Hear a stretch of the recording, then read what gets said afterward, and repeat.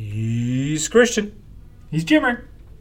Welcome back to 2 PTs and a bag of chips. Bag of crazy hot chips. Yes. This could potentially get painful again. Yeah, it smells hot. I'm not super excited. It smells like a buffalo sauce. It does, yeah, but not really a very good one.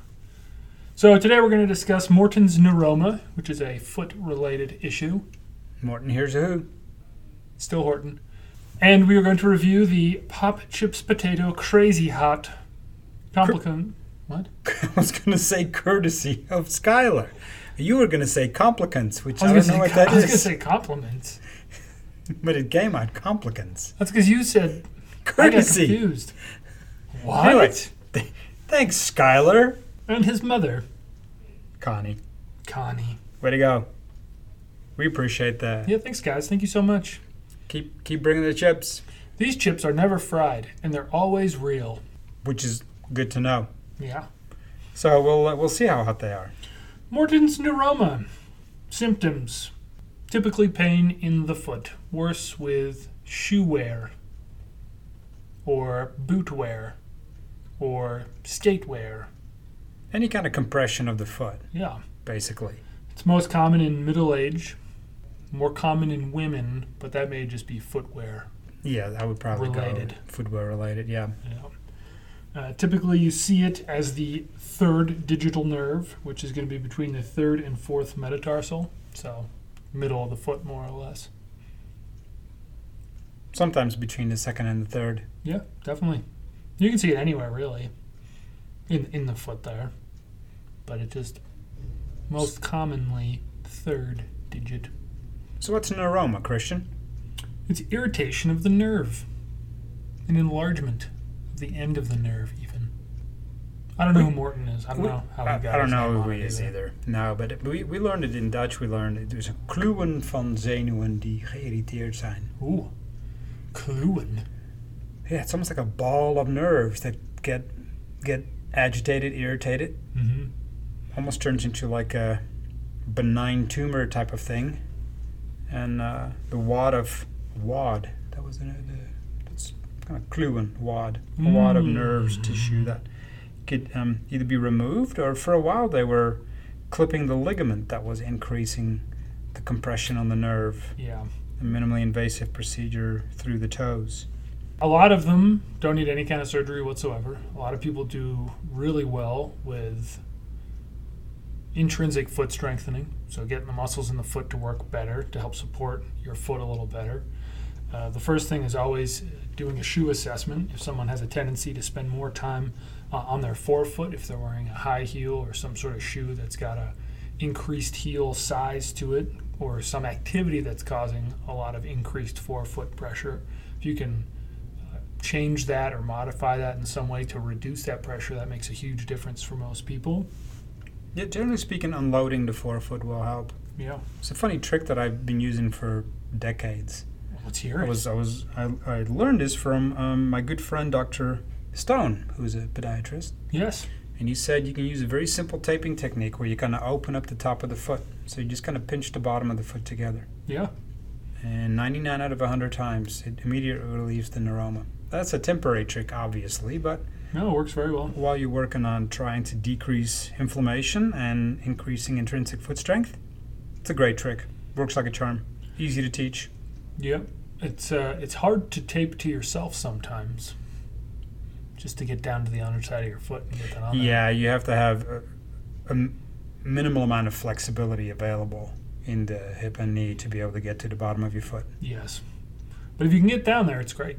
It's great for home, and if not, we're really nice. We'll let you come in and we'll tape you. We'll tape you. Yeah. Usually the tape's good for 2-3 days. You can swim in it. Shower. It does get stinky. It does. But you just throw it away, so no big deal. A lot of times what we see with that is that if the taping is highly effective, we can also start to talk about just an off-the-rack orthotic, something that's easy to purchase, easy to adjust to your shoe, something you can move around from shoe to shoe as needed. You don't always have to go out and buy a $200 custom orthotic made by somebody especially for you. And a lot of times that off-the-shelf one works better because there's less other stuff being corrected for as well. So It tends to be a little bit more forgiving too, right? So Yeah. the orthotic material tends to be stiffer and more corrective, and for some people that's actually too much. yeah, that can be very uncomfortable. We see some metatarsal like arches or cushions, something you can purchase at any pharmacy. That can be effective as well in terms of spreading toes out a little bit more. But the big one is always, shoes. If we can adjust your shoes or do something shoe-wise to give you a little bit more space in your forefoot, that tends to make the biggest immediate difference for almost everybody. Yep. I just thought of, I've seen some cyclists. When you Yeah. wear cycling shoes and Yeah. you're kind of sitting up a little bit on the... And the pressure's On the all on pedal? your forefoot for Yeah. the most part there. Yeah, so that's another classic one. So Yeah. if you're a cyclist and you have forefoot pain or problems or issues, you might be dealing with the Morton's neuroma. Yep. Generally speaking, testing is pretty straightforward. If we take the front of your foot and we kind of squeeze the ball of your foot between our hands and that is uncomfortable and it reproduces your symptoms, we have a pretty darn good inclination that it's going to be a neuroma. The other thing is you just sort of take a thumb or any finger and you stick it in between the metatarsals, and if that hurts a bunch, then you have a pretty darn good idea as well. That It's- sounds painful to begin with. It's not the most comfortable situation, but it'll feel different from, a non-irritated nerve versus one that is irritated. MRI is done on occasion. That's usually if you're having a situation where you need to do a differential diagnosis or you've been treated for a while and there hasn't been improvement. But you can often find a neuroma on an MRI in somebody who is non-symptomatic as well. So in those situations, it's just an interesting piece of information, but it's not something that you need to go start treating if it's not causing you problems.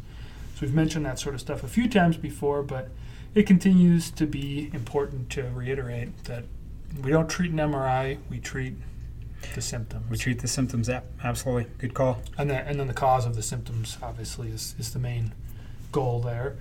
But other things we'll see that can mimic a neuroma or that can take place at the same time will be a stress reaction in the foot.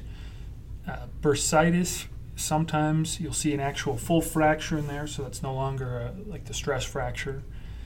You can see other tumors in there.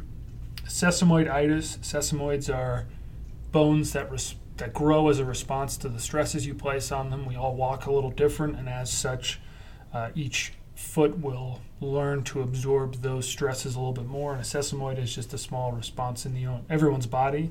Most of us have them somewhere in our hands and feet. Worst case scenario is necrosis, which is really pretty rare. And then the other ones are osteoarthritis or rheumatoid arthritis. And those,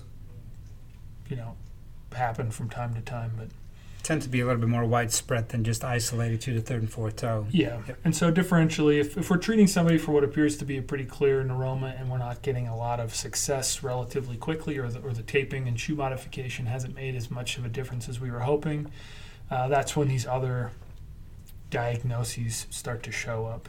Thankfully, pretty rare. We don't see a lot of these too often. No. We don't see Morton's neuroma really too often. So that's good too. It is. But it's, although it is a relatively easy thing to treat, so it makes you look good. It does. You get some pretty quick results. Generally, there is some weakness with those intrinsic muscles. So the muscles in your foot that are responsible for spreading your toes and crunching your toes and all that sort of stuff. So if you're thinking maybe something's going on, the best exercise that I like to give for that is what's called a towel curl. And that's where you basically put a towel on the ground and you try to bunch it up with your foot. And that's it. You can do that with marbles too. If you do still have marbles, marbles, yeah. pick up marbles with your toes. If you got kids, you can move some Legos around. Anything that causes you to have to kind of crunch and spread your toes repetitively to just muscle fatigue is fantastic. And here's another piece of gymmer advice. If you Yeah. own flip-flops, please throw them out. Or cut them in small pieces. I don't want to contribute to the plastification of the ocean, but not good. Yeah, I think we've had this discussion a few times before. Gymmer and flip-flops they're not on speaking terms. No. And so Can't be in the same room. when they show up in our clinic, Gymmer gets a little soapboxy with them, maybe. Slightly, maybe. Yeah. Perhaps. Yeah, there's a lot of threats to cut flip-flops in half. It's about the only good thing you can do with flip-flops. Yeah, and if you're dealing with foot issues, a flip-flop is the least effective support you can wear. Your heel's sliding around in there. There's one little strap maybe between just your toes holding it on, and so it's not providing a lot. And some people say, well, it's the only thing that makes me feel good, and that's because there's no pressure. And so then we have to start looking at the width of your shoe, and maybe your shoe size is bigger than you thought, or maybe you need to go to just a wider shoe than you thought.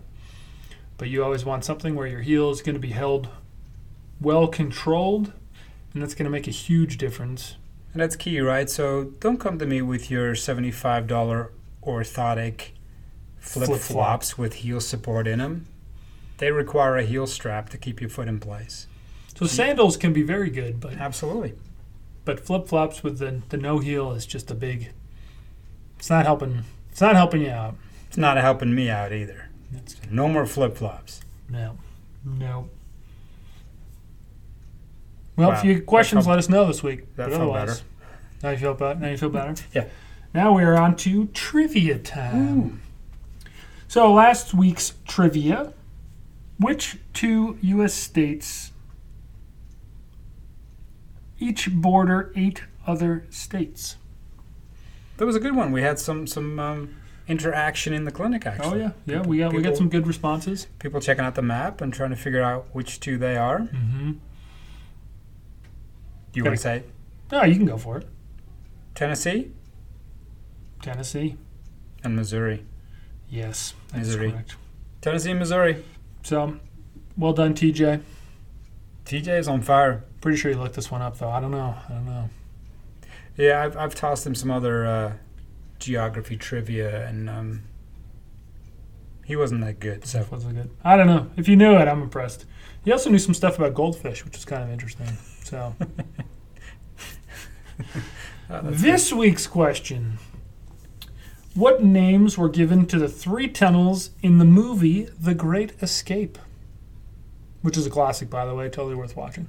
absolutely, yeah. I had no clue.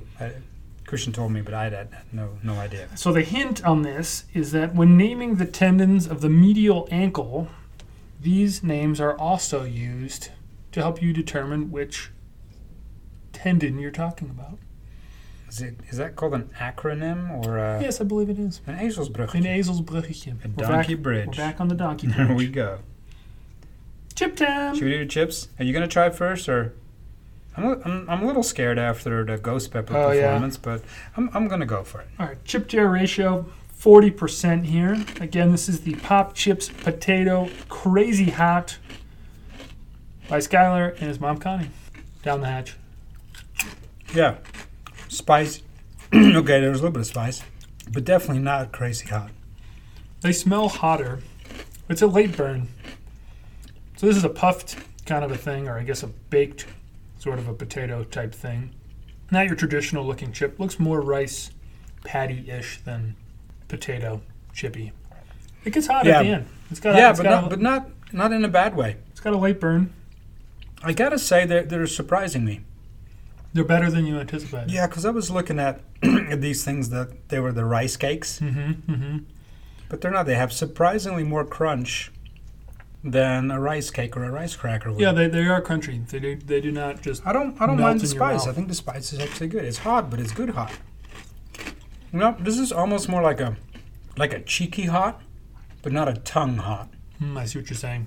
More back. The ghost pepper one, we couldn't talk for 5 minutes because our tongue wouldn't move. That was rough. I'm liking these. Thanks, Skylar. Good call. Yep. They're also gluten-free for anyone who needs to know that. So that's good. Like most potato chips. Some aren't because of the seasonings you put on it. Right. So if you just have a sea salt, it's usually gluten-free. Once you start getting into the spicy stuff, you never know. Thanks, Kathy. Yes. Way to go. So I'm going to go with a solid big thumb up. 1 thumb. I'm also going to give it 1 thumb. Yeah.